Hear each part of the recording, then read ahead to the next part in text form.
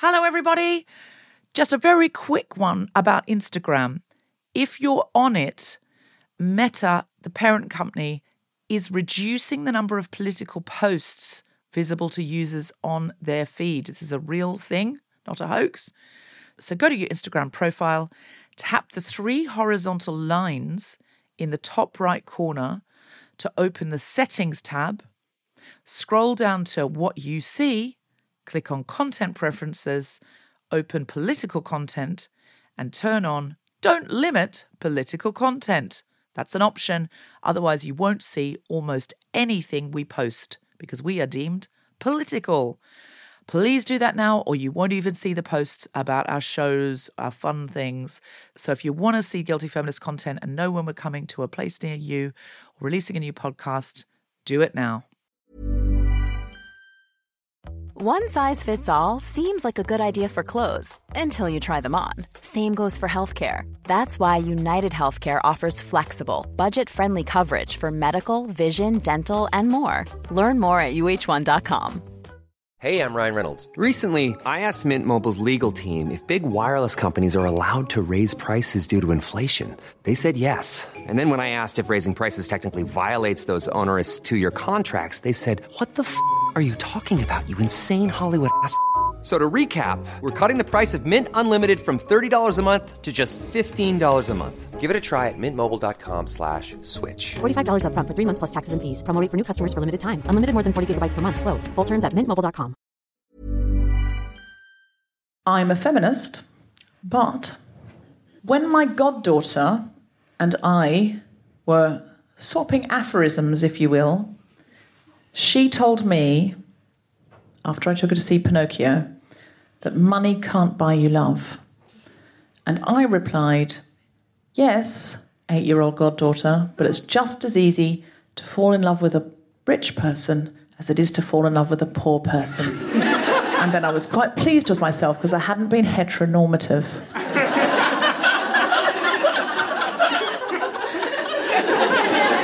I did backpedal and tell her that wasn't a good message, that I was just sort of, but yeah, I thought just what came to me, and I thought, no, it's not a good message. I mean, you didn't tell her not to fall in love with a poor person. No, I didn't. I just said it's just as easy. Actually, it isn't. It isn't. Has anyone been out with someone and you think, God, my life would be so much easier if I could love you? I just can't bring myself. Has anyone been out with someone like that where you just go, oh, you've got a big house and, oh, it'd be really nice, but I just can't keep doing this because you're so annoying. Has anyone? Yes, you have? You have? Are you now with a poor person?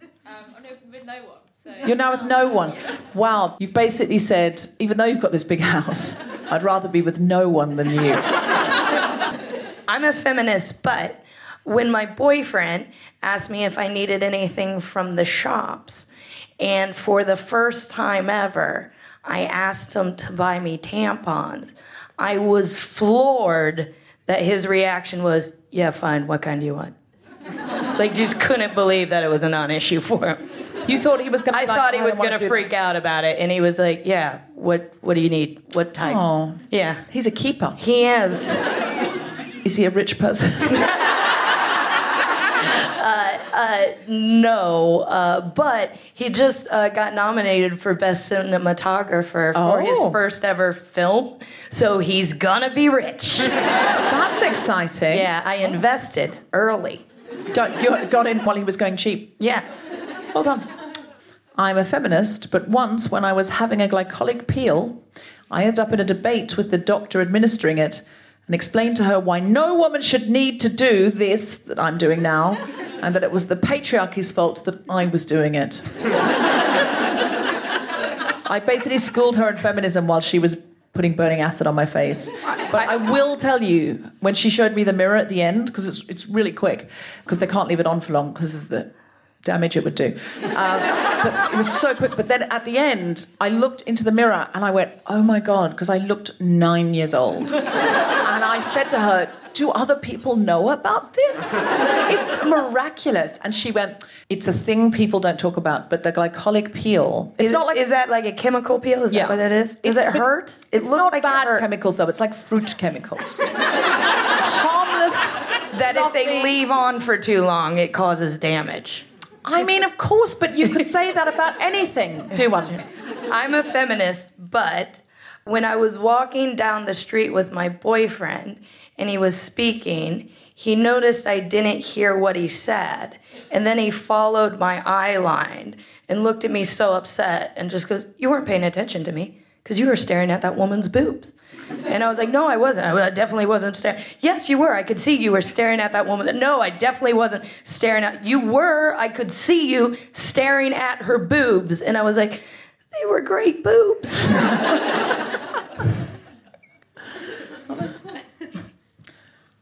That's such an odd conversation to have with your boyfriend.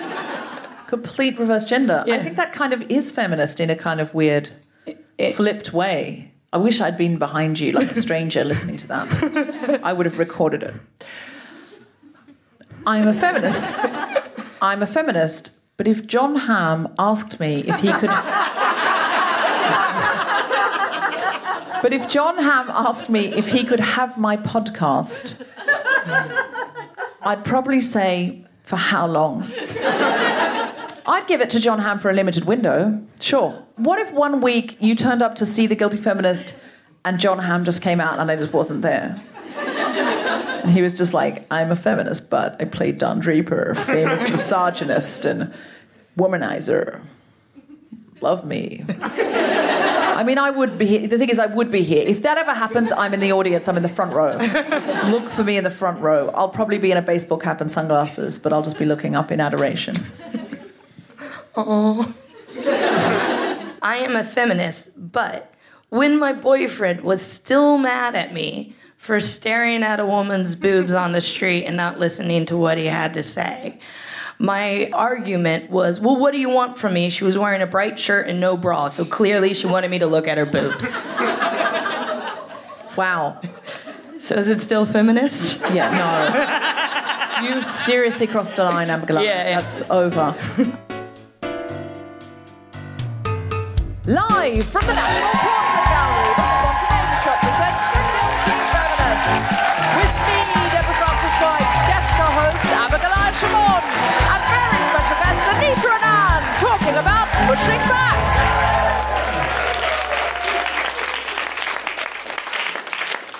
This is The Guilty Feminist, the podcast in which we explore our noble goals as 21st century feminists and the hypocrisies and insecurities which undermine them. Have you had a guilty week or a feminist week, Abigail? I had a feminist week because I did your new material night. Oh, yes, you did. Material night. And now I am doing this podcast. And last night, which never happens in stand-up comedy, I went to an open mic. That happens all the time. That was all women. Oh, and it wasn't for breast cancer. It wasn't for breast cancer. It was just. It was an open mic, so it was like people of all different levels trying out different material. So lots of new female comedians. Yeah, it was. Oh my God! It was a room full of women making women laugh, and it was great. I love that. That is so exciting because normally, if there's another woman on the bill, you don't recognise them. Like, there's one woman allowed on every one. And, I mean, usually no women, to be fair. So actually, female comedians don't know each other very well, and they love coming on this show because they're like, "Oh, I get to work with another woman." Yeah. But recently, I was talking to a movie star, don't go on about her, and she said the same thing. She said she's producing her own films now, so she gets to work with women of her generation. Because she said, you know, if you look, I don't know, name a male movie star? Matt Damon, he's a great example. He's worked with George Clooney. He's worked with Brad Pitt. He's worked with Ben Affleck, obviously. But he's done a bunch of movies, all with his contemporaries. But if you think of Catherine Zeta-Jones, actually, what other women has she been in a movie with, or at least shared scenes with? Because there's usually only one woman allowed. So we're talking about pushing back today. Pushing back, like not just sort of lying down and taking it, like it's standing up. And, you know, sometimes you push and then you get sort of not the response you wanted, like you assert yourself as a feminist for women everywhere, and you find you don't get the response you want and you feel a bit flattened, and then you don't try again for a while. So this is about pushing back when the answer's no. Now, there is a history with the suffragettes in this building. Does anyone know what that history is? A slashed painting. Abigail, do you know any more about it than that? It was a slash. One of the suffragettes came in and slashed the painting, and then they banned women from the National Portrait Gallery. Yeah, and other galleries as well. Women were not allowed to go in unchaperoned. So they then had to have a George. If you're listening at home, you won't know George, but in the warm-up, George was very handy. Why was I talking to George then? Because if I wanted to go into the national you would need George. I would need George to come in with me to make sure you didn't slash the anything. painting. Yeah, slash anything with all of my sharp things that I carried under my. And a lot of women were very angry with the suffragettes because they were like, "Bloody hell, I can't go to a gallery now. I just wanted to have a little wander down to the Tate." And now I'm screwed because of you. I don't even want the vote. A lot of women felt like that. They felt like, I've got influence, We always think it was all women. But as always with radical movements, it's not all anything. A lot of people are much more comfortable with the status quo. And so this building has got a huge history with the suffragettes in as much as one of the suffragettes damaged a painting. And then this gallery was a little bit... is anyone... Who's in from the gallery? Who's official here? Who was responsible for being patriarchal and saying women couldn't come in here anymore? The director. And what was that director's name? I'm assuming it's a man. I think it might have been Holmes. as in Sherlock. Oh. It was Sherlock Holmes. I don't think it was. I'm going to go... I'm not a history buff, but I'm going to go out on a limb. And say it wasn't Sherlock Holmes. It wasn't Sherlock Holmes. Sherlock Holmes' brother, Nigel Holmes. Said, no more women in here, thank you very much, please and thank you. Which was a patriarchal act, really, wasn't it? It was. And I just, out of curiosity, do we know what portrait she slashed? Yes. What was it? Thomas Carlyle. He had it coming. Why? Do you know why... Fiona, do you want to come up? Oh, there we go. You can come up if you want. Okay, big round of applause for Fiona! Okay, Fiona, up you come. Come take a seat here. Do you know the name of the person who slashed? Yes, but I've forgotten. Okay, 1 second. I'm just going to pre-announce our guest. I'm just going to say, because it's the wonderful Anita and Anand. And she's in the front row. So, Anita, do you know the name of the woman who slashed the painting? I'm going to... Didn't someone... On the tip of my tongue, it's... And someone. I've brain fritz, I can't remember the name. Margaret, really, and she was a chess master. She was a chess master. And she just came in, did a bit of the old slashing. Why did she... I hope she did it with the queen. Like, the chess piece. Why did she choose him?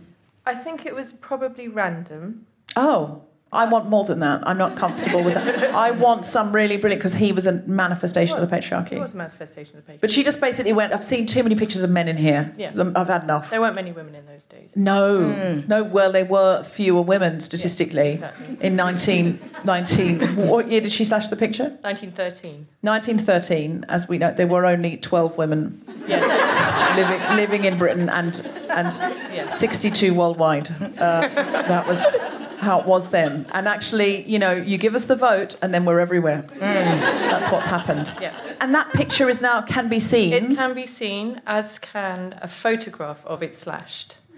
So you have it fixed, like you got a little sellotape on it now. You can see it. You can, if you look closely. It's in room 22 on the first floor. I'm going. And you can see where it's been restored. That's absolutely amazing. And is there anything else you want to tell us about the suffragettes in this building? Muffs were banned. Muffs were banned? Because you could carry a chess piece in them to cut a painting. Yes. That's not where my or Georgia's mind went. There we are. I mean, was muffs were banned their official slogan in the early 20th century? Muffs needs a chaperone. But genuinely, and if you're listening at home and you're being puerile, what Fiona is very sensibly, as a very important person in this art gallery, is talking about is the bit of fabric that goes around the hand to keep your hands warm, sort of the uni glove, in which you if you will. Conceal a meat cleaver. A meat cleaver. Yeah. If you could just whip out a meat cleaver. Yeah. So was she wearing a muff when she did the dastardly act? I don't know. Maybe she was. Oh, it's probably like the shoe bomber thing where now everyone has to take their shoes off at the airport because one person unsuccessfully smuggled something into a shoe. So no muffs. And do you know what? They haven't thought of that at airports. No. I'm going to exercise my right to wear a muff everywhere I go from now. Do you know what? Next week I'm going to come back with a muff. It's spring. Yeah. I don't care. It doesn't look like spring. Yeah. I'm going to come back in with a muff just to flaunt my 21st century privilege. Fiona, thank you very much. Big round of applause for Fiona.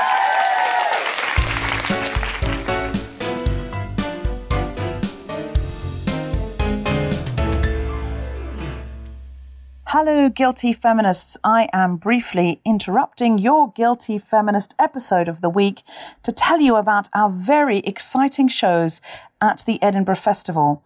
Now, the Guilty Feminist shows themselves are sold out, but the Guilty Feminist is partnering with Amnesty International UK to resurrect the sleeping secret policeman. Now, many of you will know that the secret policeman's ball tradition goes all the way back to the 1970s and started with Monty Python. It's carried on about twice a decade with some comedy greats that you know and love. And this is a very exciting thing that the Guilty Feminist is getting to partner with Amnesty International UK to bring to Edinburgh the Secret Policeman's podcast live at the Edinburgh Playhouse. Now, I can tell you that the bill so far, names will be added, includes me hosting Bisha K. Ali, Aisling B., Kemar Bob, Camilla Cleese, Jessica Foster-Q, Rosie Jones, Phil Jupitus, Shapi Kosandi, Nish Kumar, Rachel Paris, Sarah Pascoe, Grace Petrie, Alison Spittle, Juliet Stevenson, Tiff Stevenson, Sindhu V, and Felicity Ward, as well as Paul Sinha and Hot Brown Honey. Variety of these performances is going to be playing over 2 nights, the 24th of August and the 25th of August at 7:30 p.m. at the Edinburgh Playhouse. So if you want to get tickets for that, you can go on to guiltyfeminist.com, our site, or you can Google Edinburgh Playhouse and you'll be able to go through to tickets there at atgtickets.com. So please get your tickets now because I imagine it's going to sell out very quickly.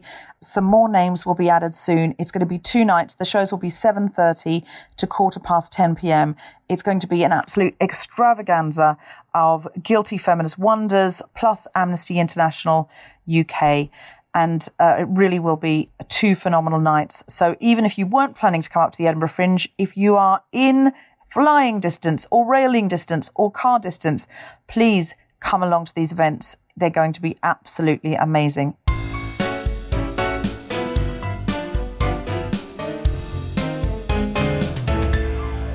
Please welcome to the stage the fabulous Deborah Francis White.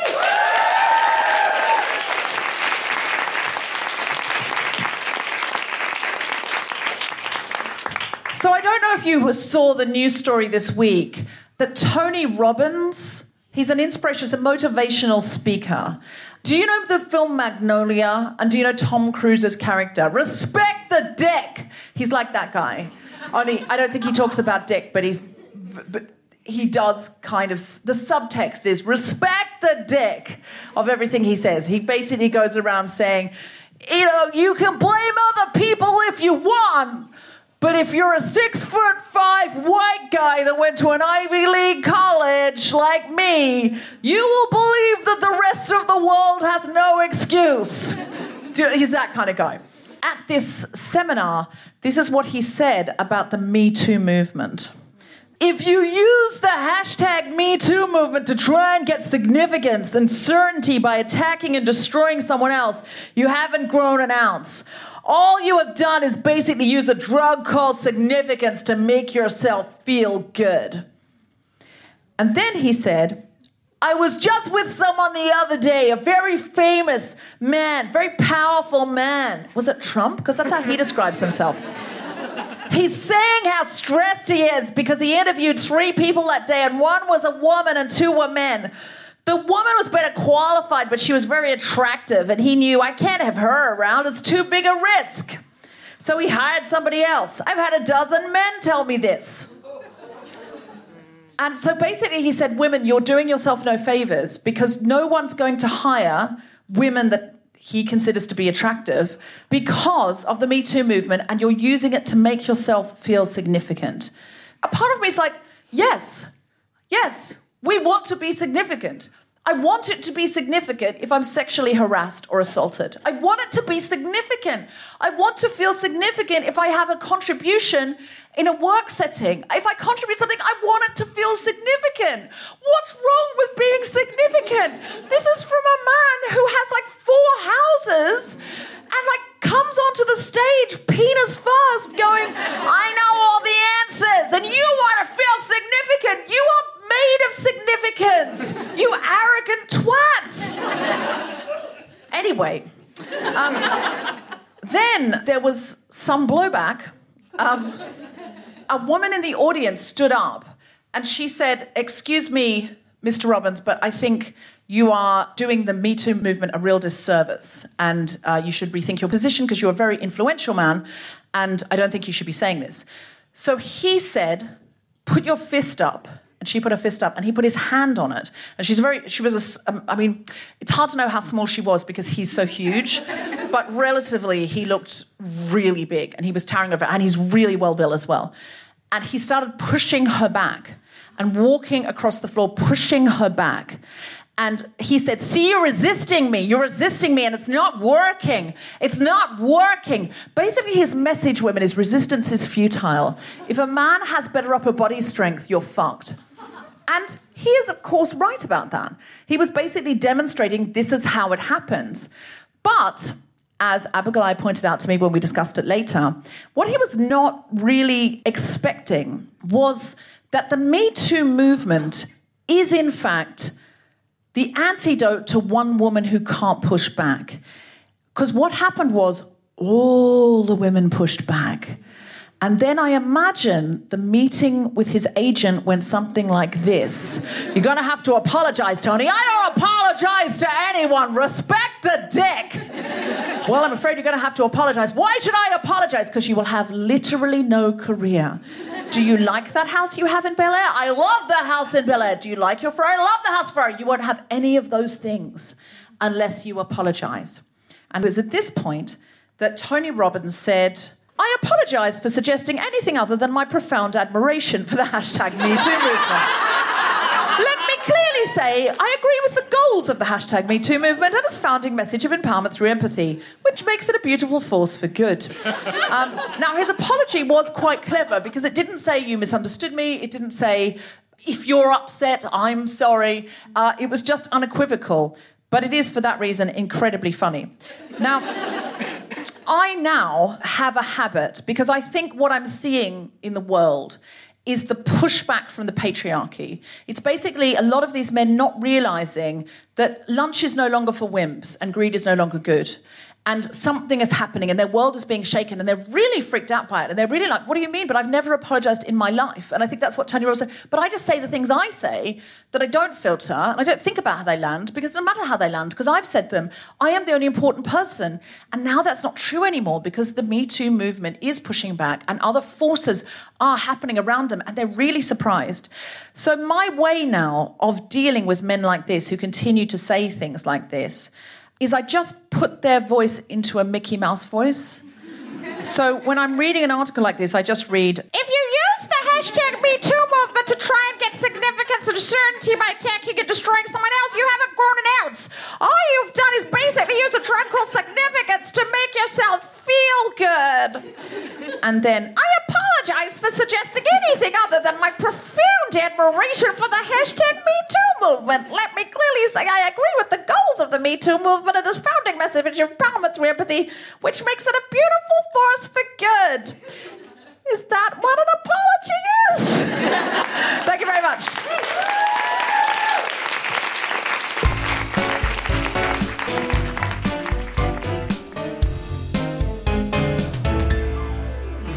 As many of you know who've been listening for the last few weeks, I've written a book called The Guilty Feminist. It's my view on feminism, 21st century feminism and guilty feminism. It's got lots of new material as well as some old favourites that people have requested. You can pre-order that book from Waterstones. Go to guiltyfeminist.com. Also, I am doing events in various areas of the country where we're having live shows, and I will assign your copy of the book and do meet and greets. So please go to guiltyfeminist.com and see if there's one happening in your area. And if so, if there are still tickets left. To celebrate the release of The Guilty Feminist, Waterstones is offering you the chance to win a pair of tickets to see the Guilty Feminist podcast live, a signed copy and other Guilty Feminist goodies, t-shirts, badges, etc. If you would like to know about how to go into the prize draw, you can go to waterstones.com/win/the-guilty-feminist-prize-draw.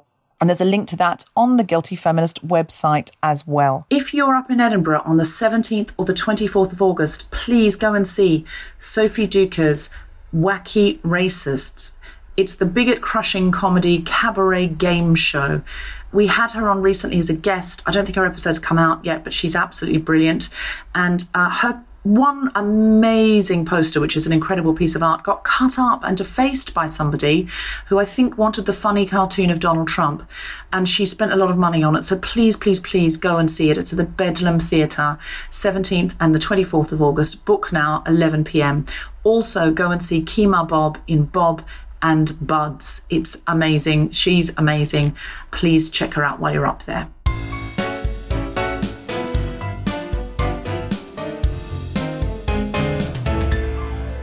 Our guest today is a television and radio presenter regularly seen and heard on the BBC, who has recently published a book about suffragette Princess Sophia.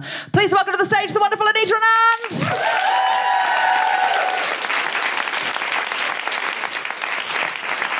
Hello. Lovely to see you. Love to see you. Now, Anita, you have been our guest before. You were on the Palladium show on the suffragette can't get enough centenary. Of you guys, yeah. I know, but we didn't have enough exclusive Anita and Anand time, so we invited you back. Now, you're very knowledgeable about suffragettes, and you've done this incredibly rigorous book about Princess Sophia, which is very exciting. We have another book that we want to begin with. It's The 100 Pioneering Women in the National Portrait Gallery. I know, it's exciting. Now, anybody who listens to The Guilty Feminist will definitely want this book on their coffee table or really in their handbag to be able to bring out and go, well, have you heard of Elizabeth... Hold on. Have you heard of Elizabeth Cowell? They're just incredible portraits. So these women are not... it's not that no other women are brilliant. It's that these are women that the National Portrait Gallery has beautiful portraits of, but they are significant. And you might notice in lots of galleries there are more paintings by men than women, and lots of the women aren't wearing any clothes. And so this is portraits of significant women, and so it's a really, really beautiful book to have. Anita and Abigailia, I'm going to ask you, which women popped out of this book for you? Well, it's interesting you say that, there are not many pictures by women and of women in galleries, and there's one person who is here in the portrait gallery who is both. So her name is Louisa Jopling, and it's a beautiful, beautiful picture in this very, very beautiful book. She's absolutely stunning. She's sort of standing there really defiantly, and she is a stunning, stunning woman. She was also a militant suffragette. And one of the things that used to happen when the suffragettes decided they wouldn't pay taxes or they wouldn't pay fines, which they did regularly, defying the authorities, send me to prison, let's see how that works for you, stuffing up the prison system with their hunger striking. One of the things that the government started doing when hunger striking was frowned upon was seizing assets. So they would barge with bailiffs into houses and take the most precious possession that a woman had and then auction them. So there would be these mass suffragette shaming auctions that would take place. And the suffragettes were just such a wonderful bunch, and a wonderful bunch of defiant women. They would entirely invade the auction rooms. And Louisa was one of the people, Louise Jopling was one of the people who led these invasions.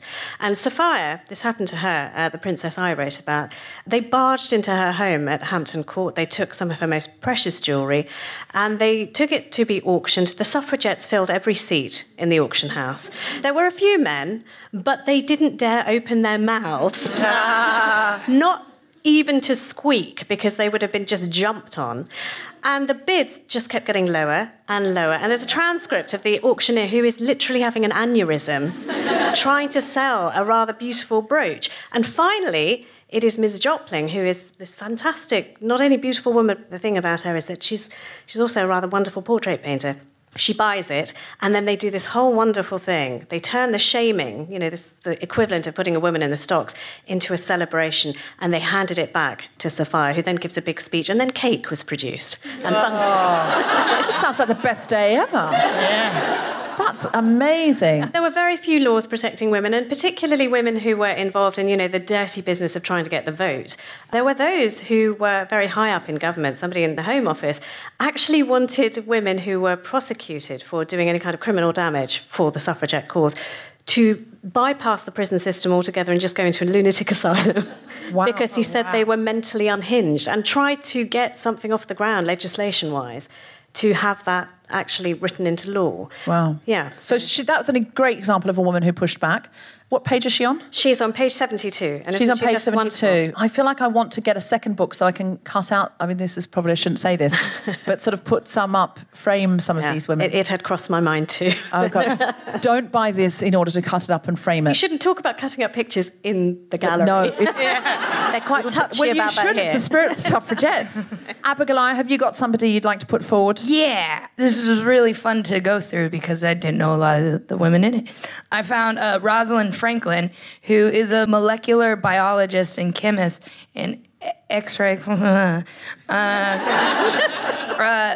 in 1938, despite her father's resistance, as he was against women's higher education, she attended the Newman College in Cambridge. And then she went on to be this great researcher at King's College, investigating the structure of, which is DNA, but the long word for it. And her research, listen guys, okay, I got chutzpah, I don't got smarts, okay?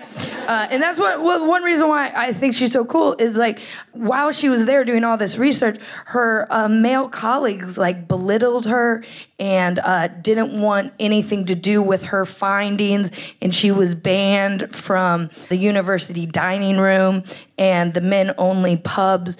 But it turns out that her research that she did while she was there was a vital contribution that has been historically overlooked. We know that. Some people would say significant, almost like she's significant and sought significance in her work, Tony Robbins, you twat. Yeah. But her work then paved the way for basically the guy who discovered the DNA strand. Her work is what led him to discover it. So when... Almost like she discovered it and then he took the credit, probably. Well... It happens a lot in science, though. It happens a lot. It turns out, like, she loosened the jar so much that the jar top was lying off. And then he went, oh, wow, look at this jar. It looks like I've opened it in my sleep. Well, when I'm not saying that happened here. I've no Well, proof, I will say, when they were awarded the Nobel Prize for their discovery, Crick Watson suggested that she also be awarded the Nobel Prize as well, because their work would not have happened with her work. Was this what she was already dead? She passed away, and they don't give the Nobel Prize after you've passed on. But they did acknowledge, they were the only ones who did, because everyone she worked with at King's College were like, get away, you're a dirty girl and you have cooties. And she was like, but I have really good research about these cooties, and like I know why they are what they are. And they were like, yeah. My pick from this book for a woman who pushed back is Olive Elaine Morris. It's an amazing photograph of her in 1973. She personifies 1973. She's incredible. She was a political activist and community leader, George, based in and around the countercultural hub of Brixton in London, arriving from Jamaica aged 9. She was politicised in the 60s and 70s. And when... It's very small print, isn't it? Now I see your problem, Abigail. Yeah, thank you.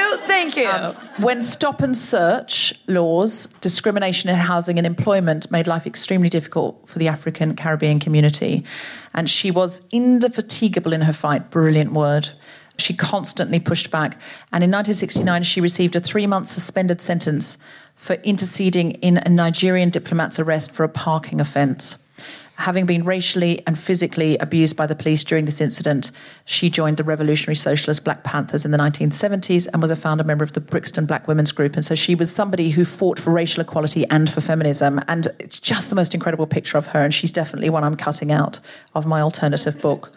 Fiona, I promise you I won't cut any out. I will. I'm going to cut them all out. To be honest, when this is done, it'll just be a book with Margaret Thatcher in it. She is in it.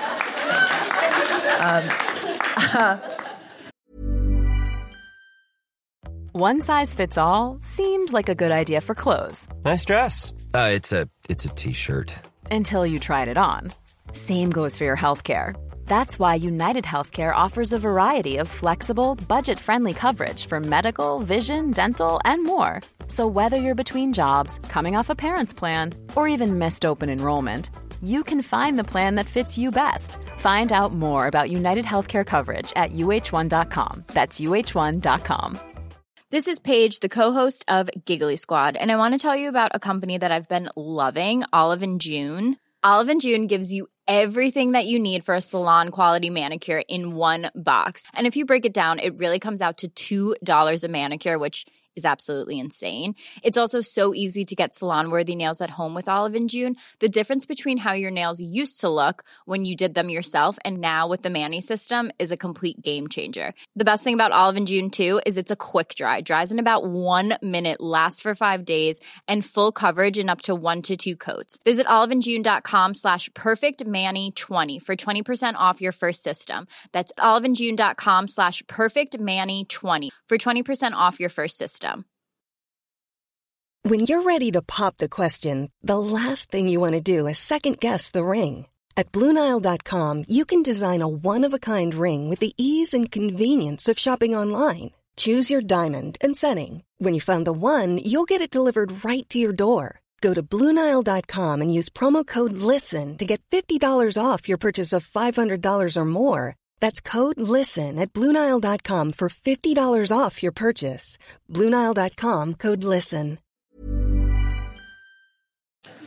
Tell us about Princess of Fife. You told us a little bit in the last show that she constantly wrote to Winston Churchill. So many times that you found a bit of paper where he'd written, never respond to this woman again, or similar. Yeah. How did she feel? Because you had to be over 30 and own property to get the vote. How did she feel when the vote came in, and how did other women...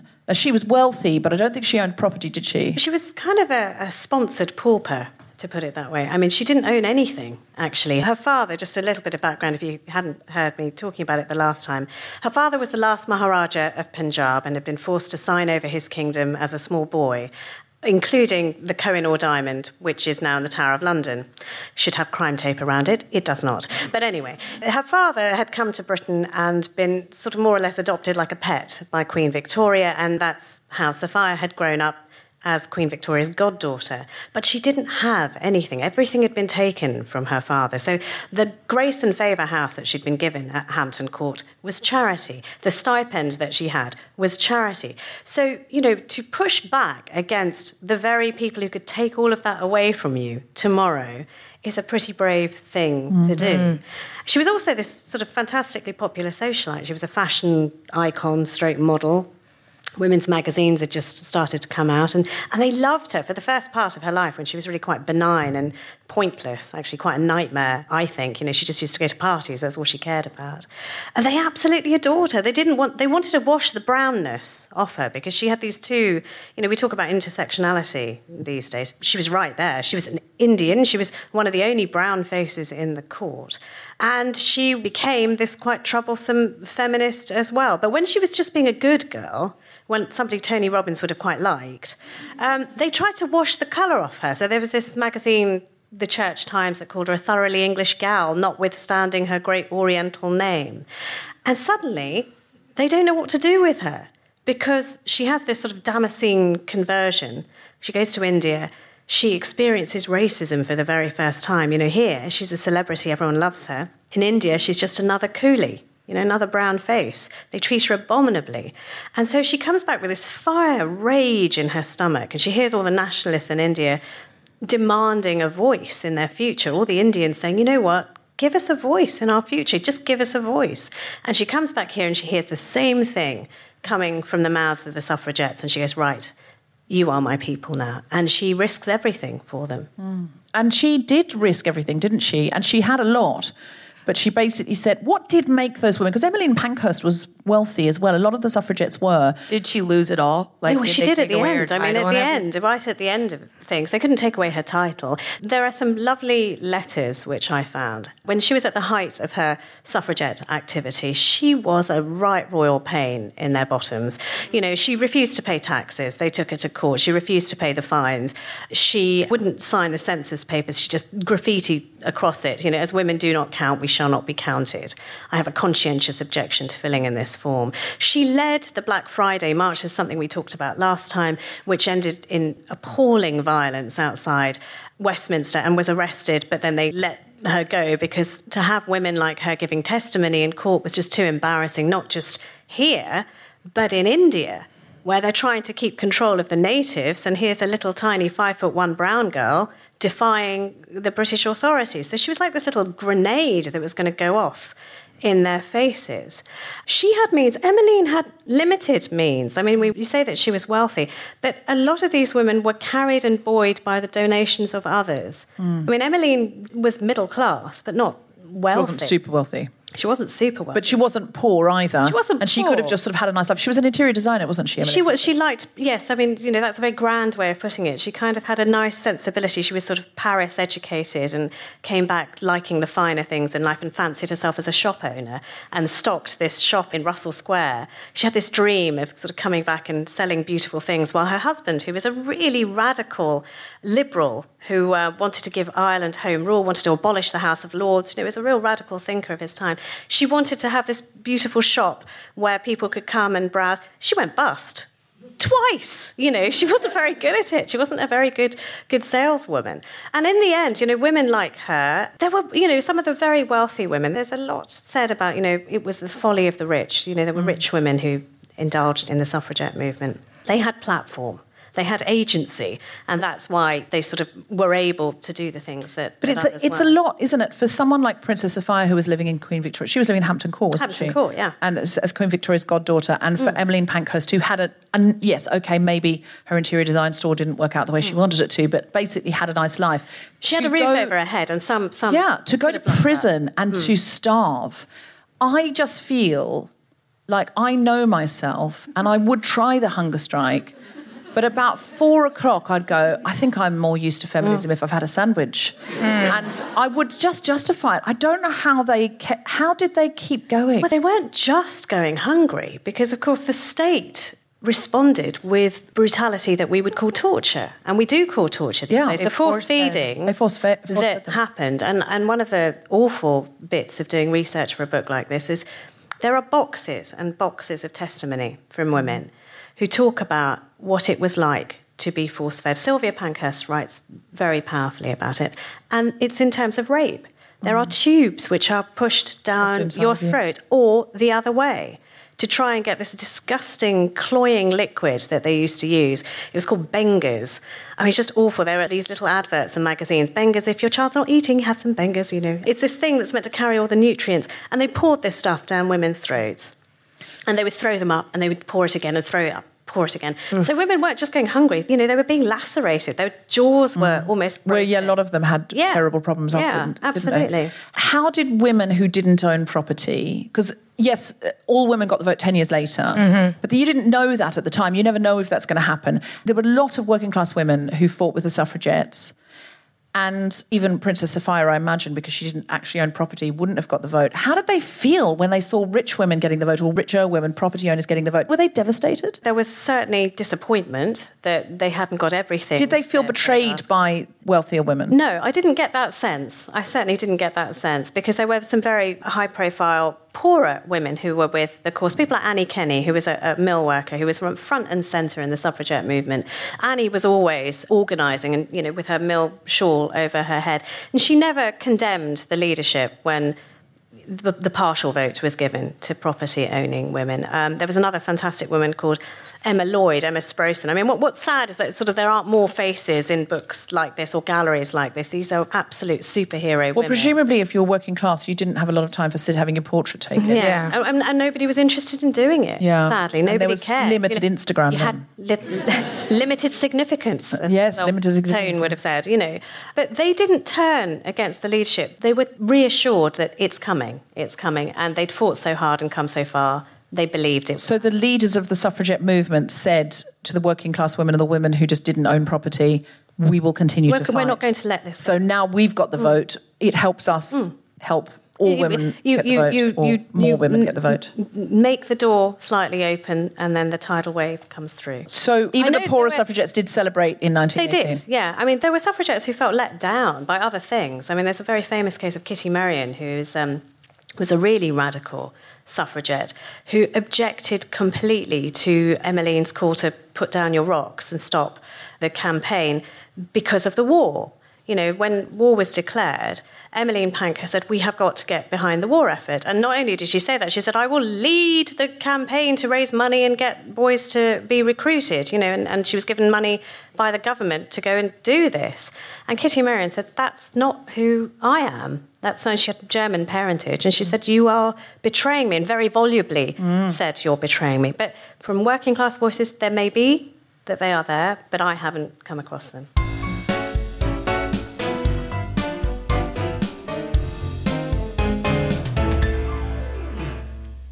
Last weekend, Steve Alley and I went to Calais, and the situation there is really, really bad at the moment. There are children camping in the mud. There's families over there who are really, really in desperate circumstances. And you've been just so amazing at the call for volunteering. Help Refugees told me pretty much all of the new volunteers that are going out there from the Guilty Feminist. We met somebody on the ferry called Katie, who was amazingly going over as a teacher for 2 weeks of her holiday. I can't just say enough how you're the best audience in the world for responding, leaving the house, heeding the call. We really, really desperately need donations right now. It's got to the situation where there's no more donations left to sort. And there are all sorts of things we need. Families out there, women, children, men who need tents. They need nappies. They need sleeping bags. They need women's products, all sorts of things that you can find on the list. helprefugees.org/Calais/needs -list. In the show notes, we will put how you can donate. You can donate through Leisure Fair. Fair is spelled FAYRE.com. And you can also donate through their Amazon wish list. If you go to helprefugees.org, you'll be able to find all sorts of things.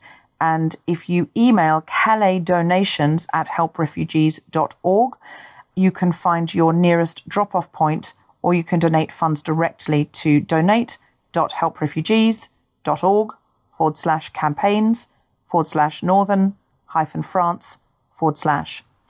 Please, please, please, if you can possibly donate any of these things that you'll find on the list. And at the moment, they're in desperate need of men's shoes size 40 to 44, specifically 42, but 40, 42 or 44, lots of 42s we need, trainers and boots. The people we support out there get through shoes very quickly, living outside, running from the police with very changeable weather, and our shoe stocks are desperately low. So anything at all that you can send, socks as well, would be amazing. But please go to the list and find out what you can donate. And do donate something. You're the most responsive audience in the world, the most amazing listeners. And we really love you and the way that you respond. Thank you so much. Please spread the word on your own social media to try and get people who don't listen to the podcast to hear as well. It's amazing being out there. Anyone who can go out there and volunteer should do so with Help Refugees. And we're hoping to have news of more events out soon. Thank you so, so much. And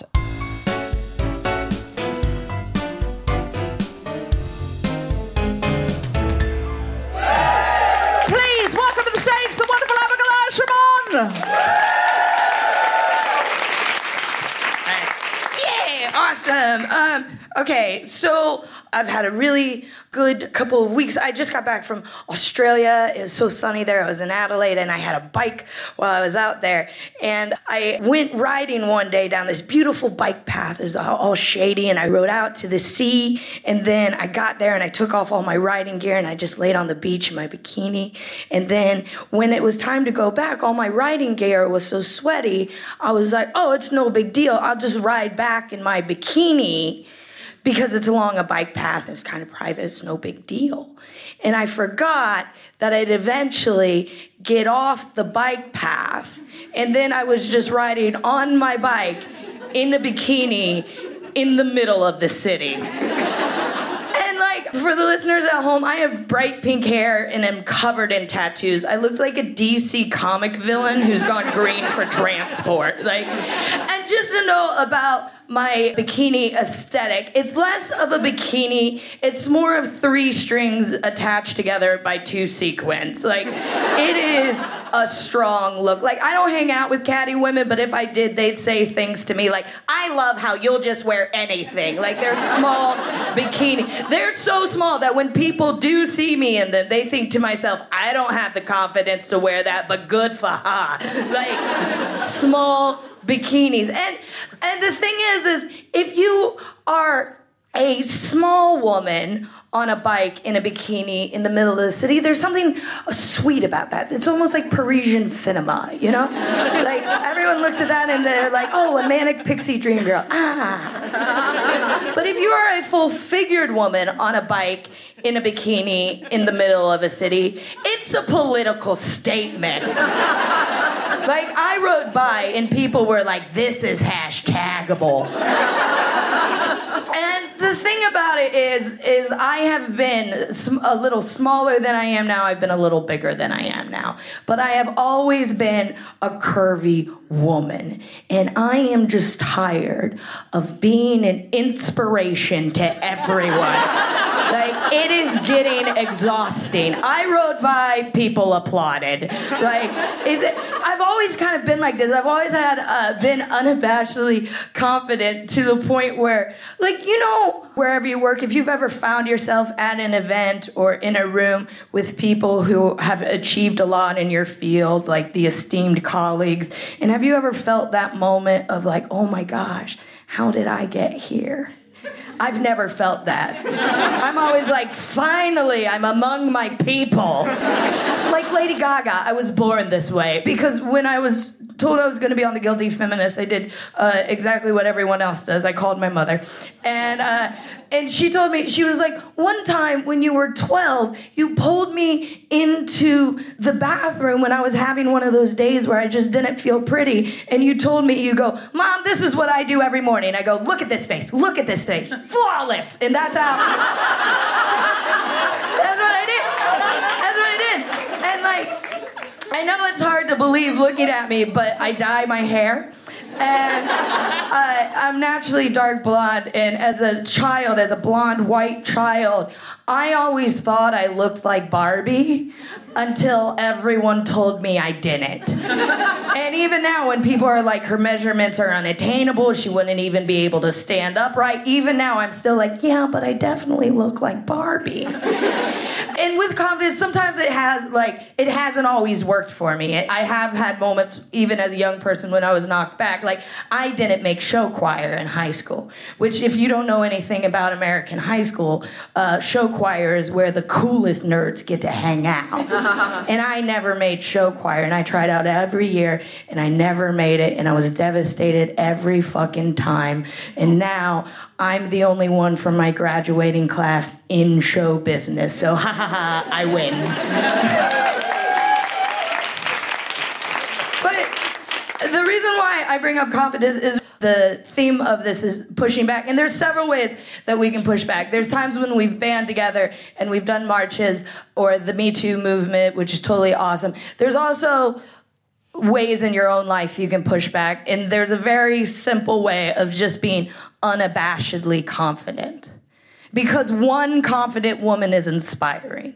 When Jennifer Lawrence insisted on getting paid as much as her male co-stars, that was inspiring. We see it in our own lives. My mom, again, when I was talking to her on the phone, she said when she had my younger brother, she had him via C-section. My father is a doctor. Our GP who delivered all of us is also our neighbor. We're all friends. So when they were deciding what day to have the C-section, my father and Dr. Emil had that entire conversation in front of my mother like she wasn't there. They were like, well, we can't do it on Tuesday because that's golf night. And so we should probably do it on a Monday. Let's do it on the 13th. That's my wife's birthday. We'll do the C-section on the 13th. That sounds great. And they had the entire conversation, and my mother just looked at him and goes, we'll have the C-section on the 17th. Because she wasn't going to decide when people were going to cut out her stomach and rip her baby out. And now my brother's birthday is July 17th. Send him a message. But a lot of people have trouble finding confidence within themselves. It's hard. I've had my own wobbles with it because, I've read things. And like even when I became a yoga instructor when I was 23, I desperately wanted to be thin. That was a thing that I wanted. And I lost all my confidence in my body and what my body could do. And I specifically wanted to look like my fellow yoga instructor, Kyoko Katsuru. And I would tell people, I'd be like, I want to look like Kyoko Katsuru. And finally, a friend pulled me aside and was like, Abigail, you need to think about this. Because Kyoko is Japanese and a former Olympic gymnast. You were born and raised in Ohio and fed exclusively corn and pork until you were 20. You will never be the size of your own thigh. And now, of course, I see the sense in that. And now when I look down, I'm like, yeah, walking around on 2 Japanese women every day. Fuck yeah. 2 Japanese women, better than 1. But if you've ever had that moment where you've dipped in confidence, I've come up with 3 ways to be confident, actions that you can do in your everyday life. 1, simply say what you want. Never apologize beforehand. There's a big thing that people do. They go, oh, I'm sorry. I was just thinking that maybe we could do. No, just say it. And as an American who lives in Britain now, if you walk in and just say what you want and don't apologize, British people can't handle that. Like, I got into the clubs quite early here, and all my friends were like, how did you do it? Because I called people and be like, hi, I'd like to play your club. I'm free next weekend. And they go, oh, well, sorry. Here's the thing. We're full this weekend. I'm like, great, next weekend. I'll be in next weekend. No problem. And they'll be like, oh, no, we're full next weekend. In fact, we're full for 4 months. So sorry. And I'm like, great, I'll be in on the first weekend of the 5th month. I'll see you there. And they're like, oh, shit. Like, they just say what you want and you will get it. Secondly, there's a lot of writing out there that's like how to be a confident woman and get the body you want. Just take that part off. Just love the body you're in, yes? Because even if you want to change, if you want to be able to lift more weights, if you want to be able to touch your toes, if you want to run 3 miles without stopping, if you want to do those things, it's a lot easier if you like the body you're in to enjoy those things with. Imagine doing a project with someone you hate. You get the project done, and afterwards you're just relieved it's over and you had no fun. Imagine doing a project with someone you like. You had a great time. You can't wait to work together again. Treat your body like a friend that you want to do things with. And thank you.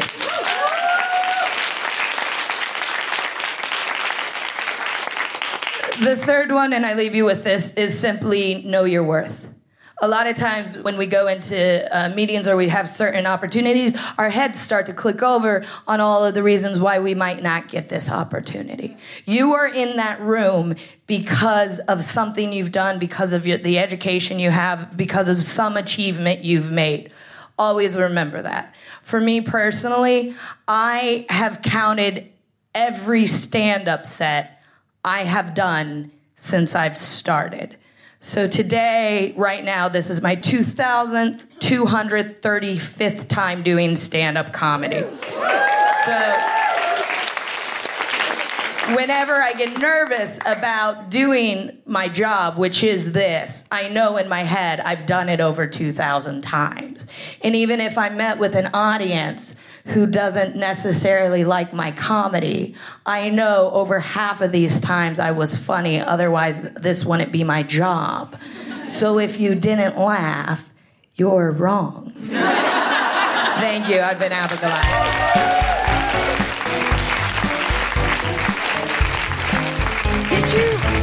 I just need to ask, normally I would go straight on, but I really do have to ask, as a small child, did you really take your mother into the bathroom and when she was feeling down and school her and say, every morning I look into the mirror and go, look at this face, flawless. Yeah. You Bette Midler as a child?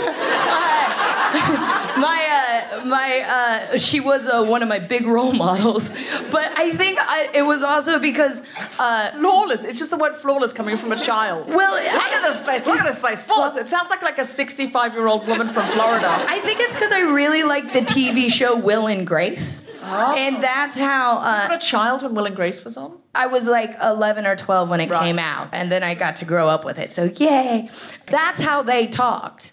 Like so that's talk like that. So as a I was just like Abigলাই with an A, because Abigላይ with an A goes like I was just like trying, which he stole from Liza with a Z, because Liza with a Z goes nuts. And guys, this is getting very niche very quickly. Yeah. But yeah, I just wanted to be like them, so that's how I started talking. That's amazing. I just love the idea of you as a kid saying to your mother, "These are my daily mantras." Yeah. Look at this face, flawless. I feel like we need it on a t-shirt. Yeah. Like we feel like I think we should all, as this audience, for the next week, every morning say that in the mirror, and then hashtag look at this face on Instagram and Twitter. Copy Abigail and tell her how it's going.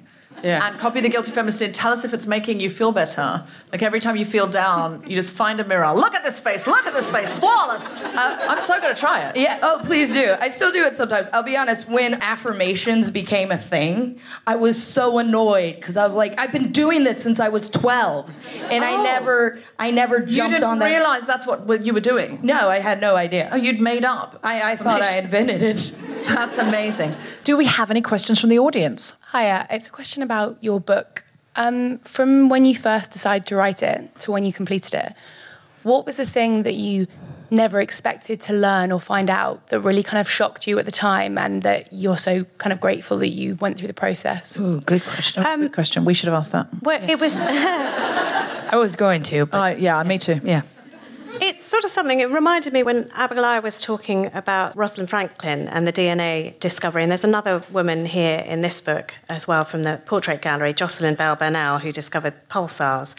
This week it seems most potent because Mo Molan seems to have been deleted out of all of the celebrations of the Good Friday Agreement. I mean, I just can't believe how easy it is to delete women.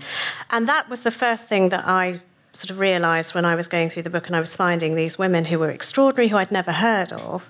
Indeed, Sophia, who I should have known about but never heard of, is how easy it is for these great women to fall through the cracks. Now, sometimes it's sort of accidents of history, and if they are not very good at blowing their own trumpets, Sophia was terrible at it.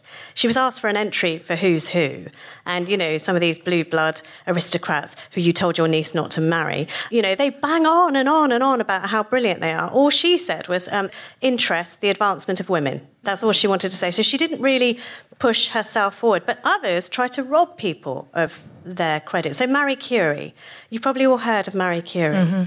When Marie Curie discovered radium, do you know what the British newspapers said? They said, hooray for Pierre Curie, her husband. What? Oh, I didn't know that. Pierre Curie has discovered, and it ran in the front pages. And one of the women who I particularly love, things that I found surprising, is how easy that happened. But then the pushback that we're talking about. It's kind of similar to that Tony Robbins pushback. Because one particular woman, Hertha Ayrton, now you probably haven't heard her name, but please remember it now. She was the first woman to be allowed into the Institute of Electrical Engineers, which in itself is pretty brilliant. But she made it her life's cause to crush any editor who said Pierre Curie had made that discovery. She went after them and after them and after them because she said, one lie told about a woman has more lives than a cat. And it's thanks to Hertha Ayrton and her bloody-minded doggedness that started changing, and suddenly Marie Curie got the credit. She just so we would have thought that was Pierre Curie if it wasn't her. I'm sure possibly. At some Certainly point would have there been may have been a fact check, but that's what the newspapers did. Marie Curie, did she fight for it herself? Was she like, excuse me, guys? Nah, it was me. No, they worked together. Pierre Curie said it was her. Saying it, but the newspapers were still. Jocelyn Bell Burnell, when she discovered the pulsar, which are they're beautiful things. I'm very fond of her because she is a consummate. I've got a thing about scientists. I'm married to a scientist, and actually, she gave my husband his honorary doctorate. So I really like her. But when she discovered it, she'd written this paper and she was so young. I think she was just a postdoc when she did it.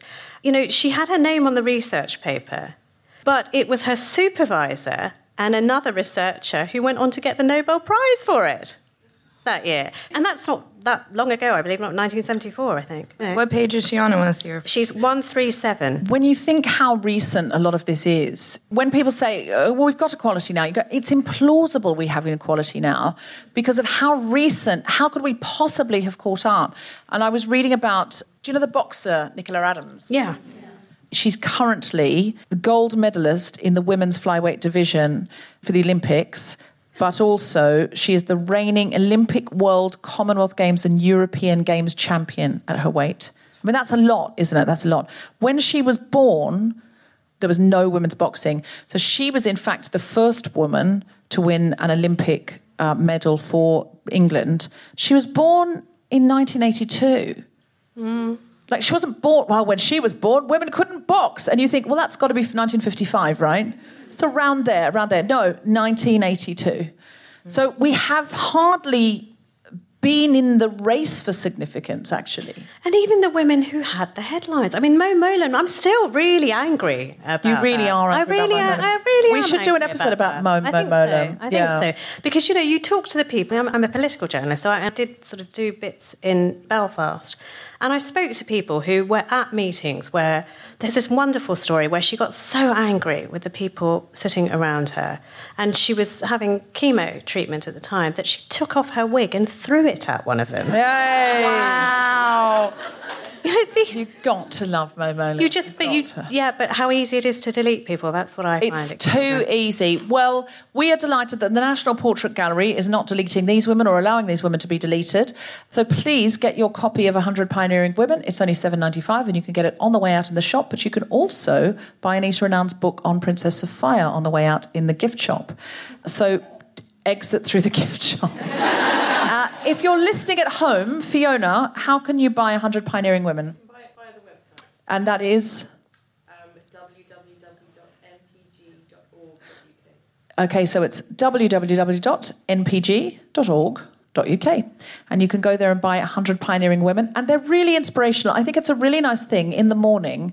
These little blurbs, just look at their face, look at their fabulous face and a beautiful piece of art. Read the blurb and then look in the mirror and go, look at this face, flawless.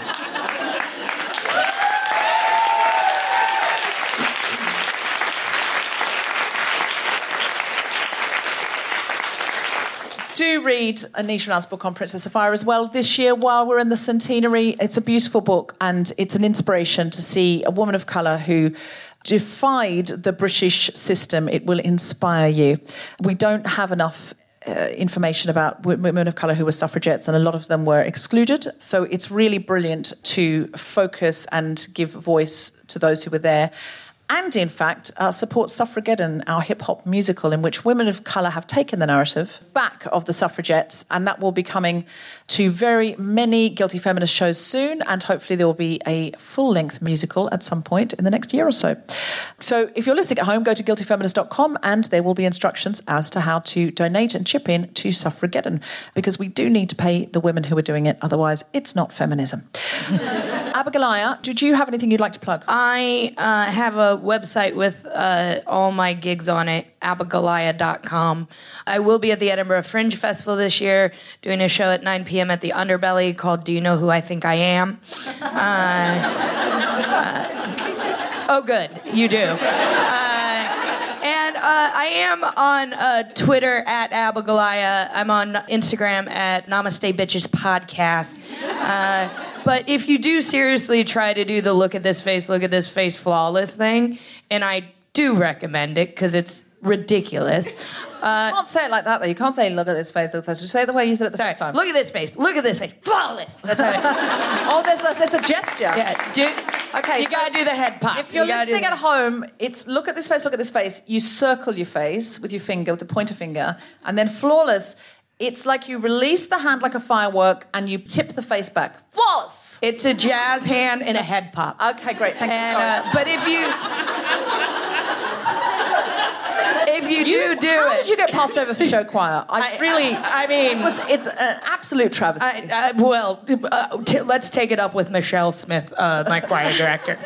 But she's lovely. No, if you do it, please reach out to me and let me know how it goes. And you are at Abigalia? At Abigalia on Twitter. Can you please spell Abigalia? Abigioliah. Great. Abigalia. Great. It's phonetic. And Anita, do you have anything to... Oh, just one thing to look out for. So this week I've been with some brilliant women judging the Women's Prize for Fiction. The shortlist is coming out very soon. Support those books and support those authors. They are quite magnificent. Wonderful. That is lovely. And support Anita's writing, and especially buy her book. You can also keep track of everything we've been up to. You can follow The Guilty Feminist on Instagram, Twitter, etc. And if you could go to Apple Podcasts and rate, review and subscribe, ideally with 5 shiny stars, it will help other people to find the podcast. And if you might have rated it once, you think I've rated it, it's done. No, you can rate every episode, gang.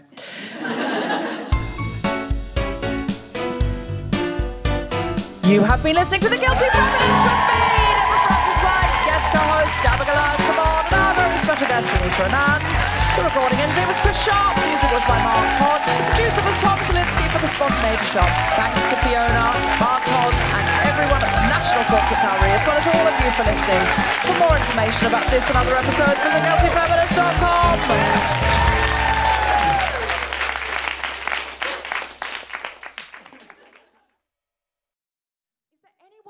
Just because I like the mic to come out so I can sit in the chair and see both people, and at the moment it's really pulling, and I'm going to be sitting like this and I'm not going to be able to see anybody. So is there any way we could adjust the mic? Thank you. Well, health and safety reasons, everything's been very firmly taped down. I like that it's health and safety, but I don't think any bad thing's going to happen if I can sit back in my chair. Say that now. I know, I do say that now, and I will say it later when nothing happens. Okay. Thank you. Thank you very much. A man has fixed it. Okay. All right, so we should do our opening title.